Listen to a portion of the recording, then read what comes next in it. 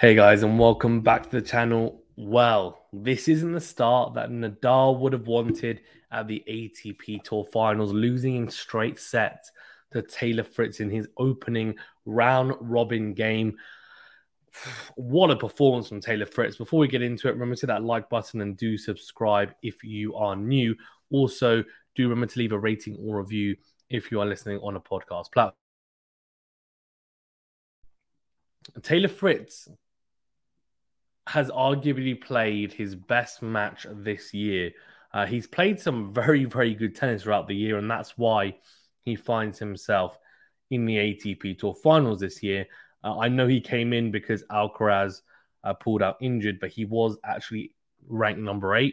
Djokovic, though, given that he's won a Grand Slam, made his way in. Although I think for Fritz, he deserves to be here, and this is proof of that. Before we get into Nadal and talk a little bit about him, I think we need to give full credit to Taylor Fritz because he played a really, really good match, as I said. And when I say that this was his best match, there's a couple of factors as to why I think this is his best performance of the year. The first one is the serve. I think I said in my preview that he serves big. We know that. And he will win some 3 points on serve, but doesn't always hit his spots as consistently as I think he should. He did that in this match. He hit his spots beautifully. He really did. And just really served with confidence and precision throughout the 2 sets against Nadal in this opening match. And I was extremely impressed with the way that he served against someone who, some people will argue that he's the best returner of all time. Others, will just say, as a fact anyway, that he has won the most return games from a percentage point of view anyway in history. So I think, the surface and the conditions, we'll go into that a bit more and why I guess that could have been a contributor, which I alluded to in the preview. I have to also then put my hands up and say I said Nadal in 3 sets and I was wrong. Could have been 3 sets if Nadal had won that first set tiebreaker. I think he still would have lost today, given how Fritz was playing, because not only was he serving extremely well, he was absolutely crunching the ball from the back of the court. I mean, he was hitting the ball so cleanly in the baseline exchanges, and he was getting the better of the baseline exchanges. And that's what was extremely impressive. He was actually bullying Nadal from the back of the court with his power and precision. And he was just timing the ball so well off both wings, forehand and backhand. And it was a sight to behold. Even as a Rafa fan, look, I have to appreciate great tennis. And it was. It really was great tennis from Taylor Fritz. I'm a tennis fan first and foremost. And he played some phenomenal tennis, I have to say. And it was great to see, honestly, because, I said in my preview that he's really come on leaps and bounds in the last few years. And this was a clinical display. He definitely played some high risk tennis from the back of the court at times, I have to say, even, on serve as well. But what happened is it paid off. So he made quite a few risks, took quite a few risks, but they paid dividends. And maybe on another day it wouldn't have, but today it did. And a lot of players, when they play Nadal on these quicker surfaces, we've seen people do it at Wimbledon in the past, and we've seen other tournaments as well, where they're hard court or faster indoor courts. They'll come out and they'll try and blow him away from the back of the court. And we've seen Coric do it recently, of course, and I guess you can say we've seen Tommy Paul do it as well. This is actually Nadal's first. This is Nadal's third consecutive loss, and it's the first time since I think 2009 that that's happened. I don't know if we can read into that too much, but either way, an interesting stat. And also, what's an interesting stat is the fact that he's lost to 3 Americans in those losses as well. Francis Tiafoe at the US Open, Tommy Paul in Paris, and now Taylor Fritz here in Turin. All with quite different games, but what they all do possess is baseline prowess. They do, and they're very good from the back of the court. And also, all three players hit their spots on serve whilst during the matches anyway against Nadal. For Taylor Fritz as well, what really impressed me was his ability to be brave in those moments. And as I said, he took those risks, but he went very close to the lines in a lot of the exchanges, and it paid off. And as I said, that might not always pay off against other opponents, but I think against Nadal, he not necessarily rolled the dice, but well, no, I think that's the right thing to say. He rolled the dice, but it was a calculated roll. He knew, that he was feeling the ball nicely. He was clearly timing the ball well, and so he backed himself to go flatter on the forehand and backhand and try and really get through the court, and he did. He was hitting the ball a lot bigger than Nadal, and Nadal just struggled to time the ball on the backhand side, especially. There was a lack of timing. He wasn't really getting through the court. His forehand as well. I think they showed the average speeds, and his forehand was, I think, if I'm not mistaken, at 73 miles an hour. Fritz was hitting it around 76, 77. Backhand side was actually hitting it harder than Nadal at 75. Fritz was a bit less, but in saying that, Fritz maybe not hitting it quite as hard speed-wise, but he's hitting it a lot flatter. So on this surface, where obviously it's a lower bouncing, skiddier surface, that gives you, I think, a lot more purchase when you go flatter. Also, he was going flatter down the line quite a bit as well. And I just think his backhand is such a solid tool. And he got a lot of success with it because Nadal was going cross-court with the forehand, trying to lasso that forehand, and it just wasn't flat or deep enough. And Fritz would step in and then get on the front foot, and he utilized the into-out forehand into Nadal's forehand really well, which everyone knows if you're able to open up the Nadal forehand defensively, then you're in a good position. And the into-out forehand from Fritz was working a treat with the mixture of also going cross-court with the backhand. And Nadal struggled really to gain a stranglehold in a lot of the rallies, and that's why he came out second best today. What I would also say is the courts are very quick. Like, I'm talking very, very quick. At the maybe the first four games, both players were just serving, hitting their spots, barely any rallies. Very, very, very short games, short points.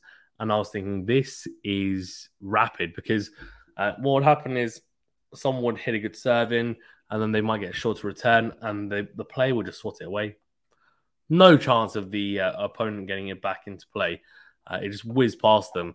Of course, as the match wore on, they started to read each other's games more, and then we got those longer exchanges. But even then, Fritz was coming out on top on them. So it was interesting. One thing, actually, though, I'm just thinking about now that I didn't really see a tool from either player, actually, is a drop shot, which is interesting. Now, Nadal will hit that, a few times in a match, and I wonder whether that could have been something to change it up a little bit. And he utilized a short slice against Medvedev in the Australian Open, and I mentioned it in my preview. He didn't utilize either in this match, and I wonder whether it's because I know that they were talking about the altitude and the way that the ball flies here in Turin as well. So I wonder whether he just wasn't feeling like he had enough control today to actually implement that game plan, because he wasn't slicing as much as I was expecting in the first set, which, again, he lost in a tiebreaker, so it could have gone either way, but Fritz played a very clutch tiebreak. Nadal double faulted in the first point. Fritz hit some very, very big serves, and then ended up, of course, winning that tiebreaker 7-3. For Nadal, though, the one weakness I pointed out about Taylor Fritz in my preview was his ability at the net and trying to defend the net, and didn't really have to do that, honestly. He didn't. There was a couple of points when he came to the net, but he was the one really in control. Nadal, if he was able to drag him in with the short slice, I just wonder whether Taylor Fritz would have struggled to hit that backhand at his ankles, for example, and then approach the net. And how good would the approach have been? Probably not good enough to, you know, force a Nadal error. It might have forced a Nadal to hit a forehand or backhand that, gives Fritz a volley or an overhead potentially.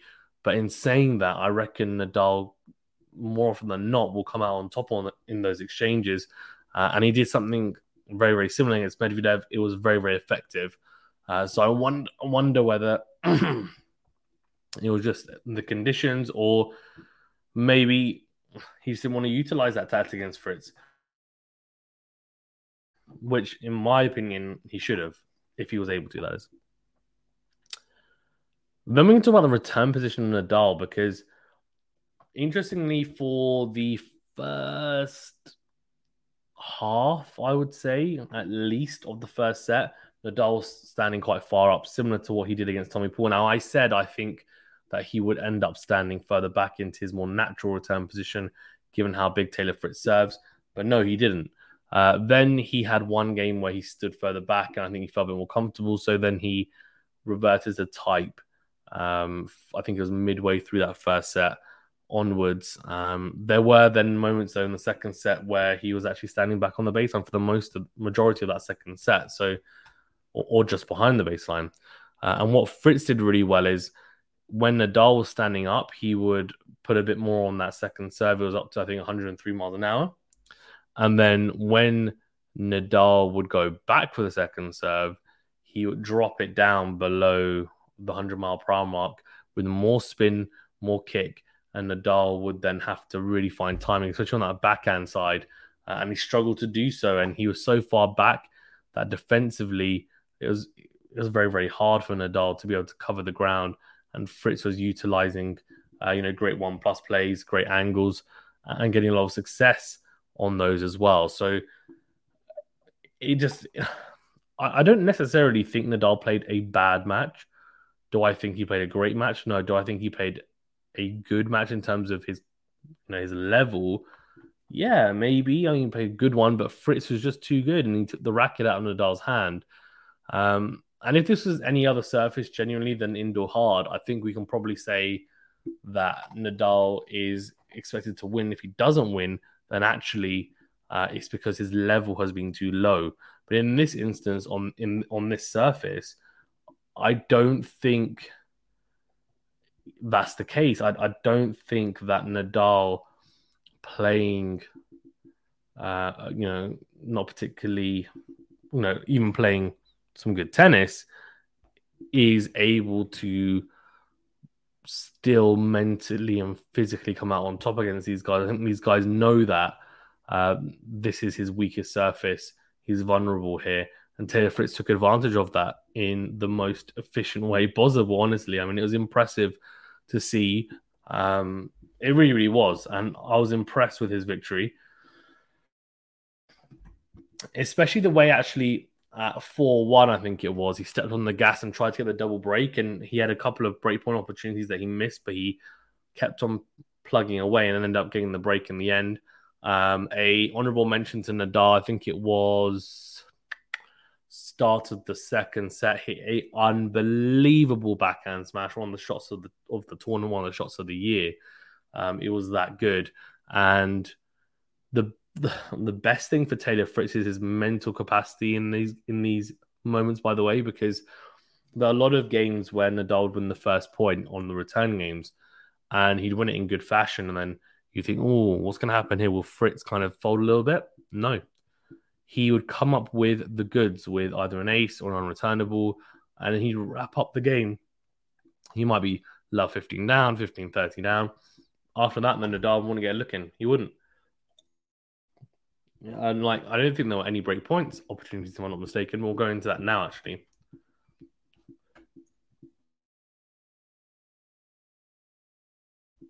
So you can see here, aces pretty similar for both, 8 and 7, 8 in favor of Taylor Fritz, 4 double faults for Nadal, 1 costing him 1 in that tiebreaker. First set percentage, both very high at 71% and 69% respectively. Nadal 71%. First set points won, 76% for Nadal, 80% for Fritz.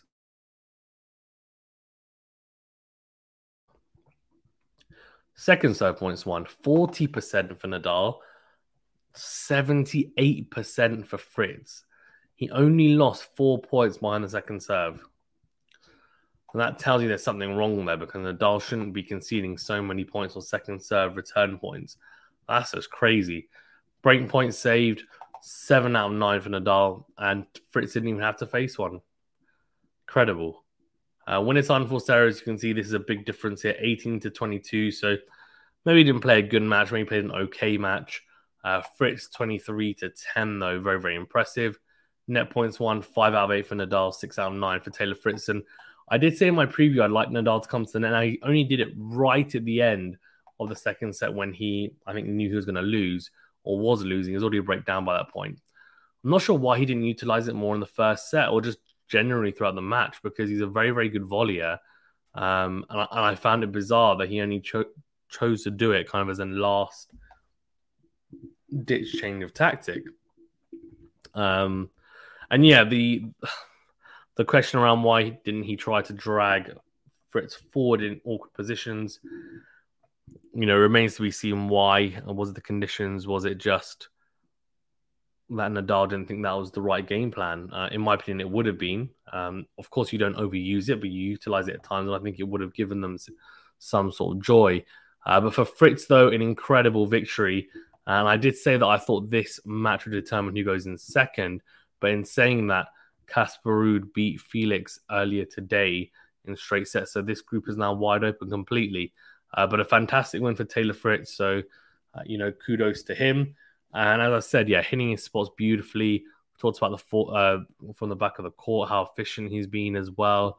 The forecourt game, can be improved, but they need to utilize it today because he was just hitting so big, so clean, so close to the lines.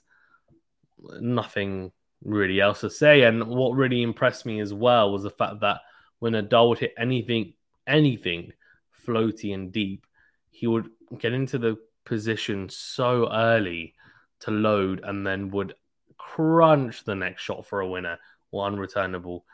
It was just so impressive.